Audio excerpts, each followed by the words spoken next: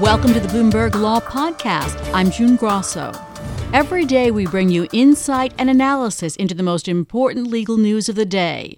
You can find more episodes of the Bloomberg Law Podcast on Apple Podcasts, SoundCloud, and on Bloomberg.com/podcasts. The Supreme Court is back in session today with Apple and iPhone apps. The first order of business this morning. Here to tell us about it is Greg Stohr, Bloomberg News Supreme Court reporter. So, Greg, consumers want to sue Apple, saying it's using its dominance in the market to jack up the prices for iPhone apps. What's the issue with that lawsuit? June, the issue is that the Supreme Court has said in previous cases that the only one who can sue under federal antitrust law is the direct purchaser of something. And this lawsuit focuses, at least in part, on the commissions that Apple charges to the developers. Those are 30%, and the consumers say those are higher than they should be if there were a true competition here. And so Apple's argument is that the consumers are not the direct purchasers of the distribution services that the commissions pay for. They say the only one who can sue us for having allegedly too high commissions are the app developers, not the consumers. And what does the consumer group say? Well, the consumers say that we ultimately end up paying the cost of the commissions through higher app prices.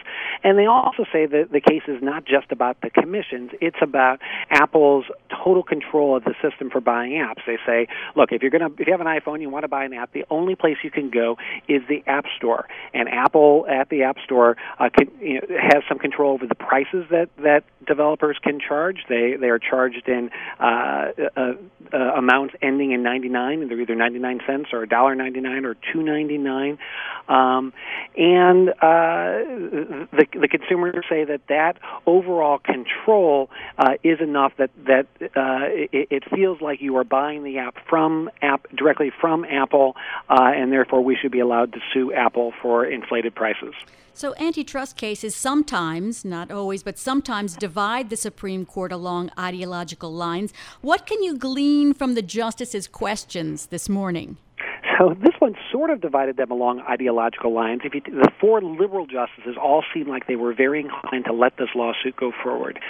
Justice Kavanaugh, the newest justice, might join them in that.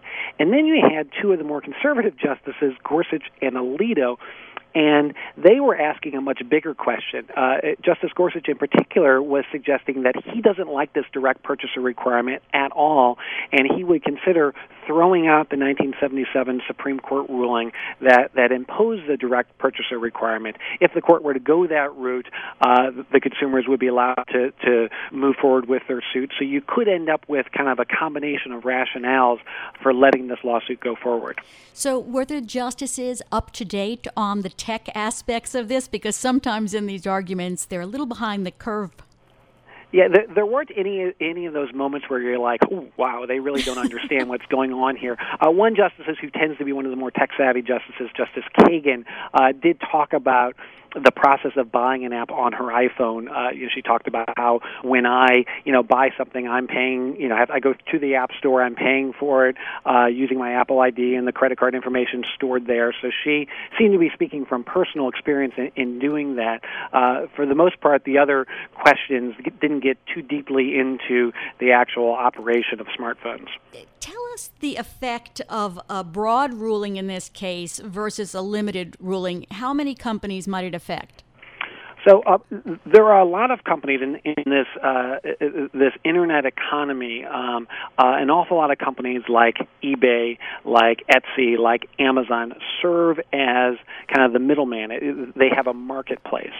The consumers suing Apple say, you don't have to get into the way those companies work because Apple is so different in the amount of control it exercises over the App Store. But it's at least possible that a decision letting this lawsuit go forward could make it easier for consumers trying to sue at least some of those other companies, especially the ones that do exercise a lot of control over the marketplaces they run. Let's turn to cert requests. The Justice Department is once again trying to jump over the Circuit Court of Appeals and asking the court to review President Trump's ban on military service by transgender people. Tell us about that. Yeah, so this is a policy that the Trump administration has tried to put in place, but several federal district judges have blocked them from barring service by transgender people. And the Trump administration has said, we need to get this issue resolved very quickly, so they filed petitions here at the Supreme Court on Friday saying don't even bother waiting for the appeals court to rule. We think you should take it up now so that you can rule this term and tell us by June of next year whether we can indeed bar transgender people from serving in the military. How likely is it that the court would grant cert in that case and avoid the circuit court? Well, we're speculating here, but it's a highly, highly unusual thing for the Supreme Court to do. It almost always wants the lower courts to fully vet an issue and certainly having the federal appeals courts rule on it before they take it up. On occasion, the court will do that if there's a special urgency for something, or if maybe they're already considering a related issue in a separate case and they just want to broaden what they're thinking about.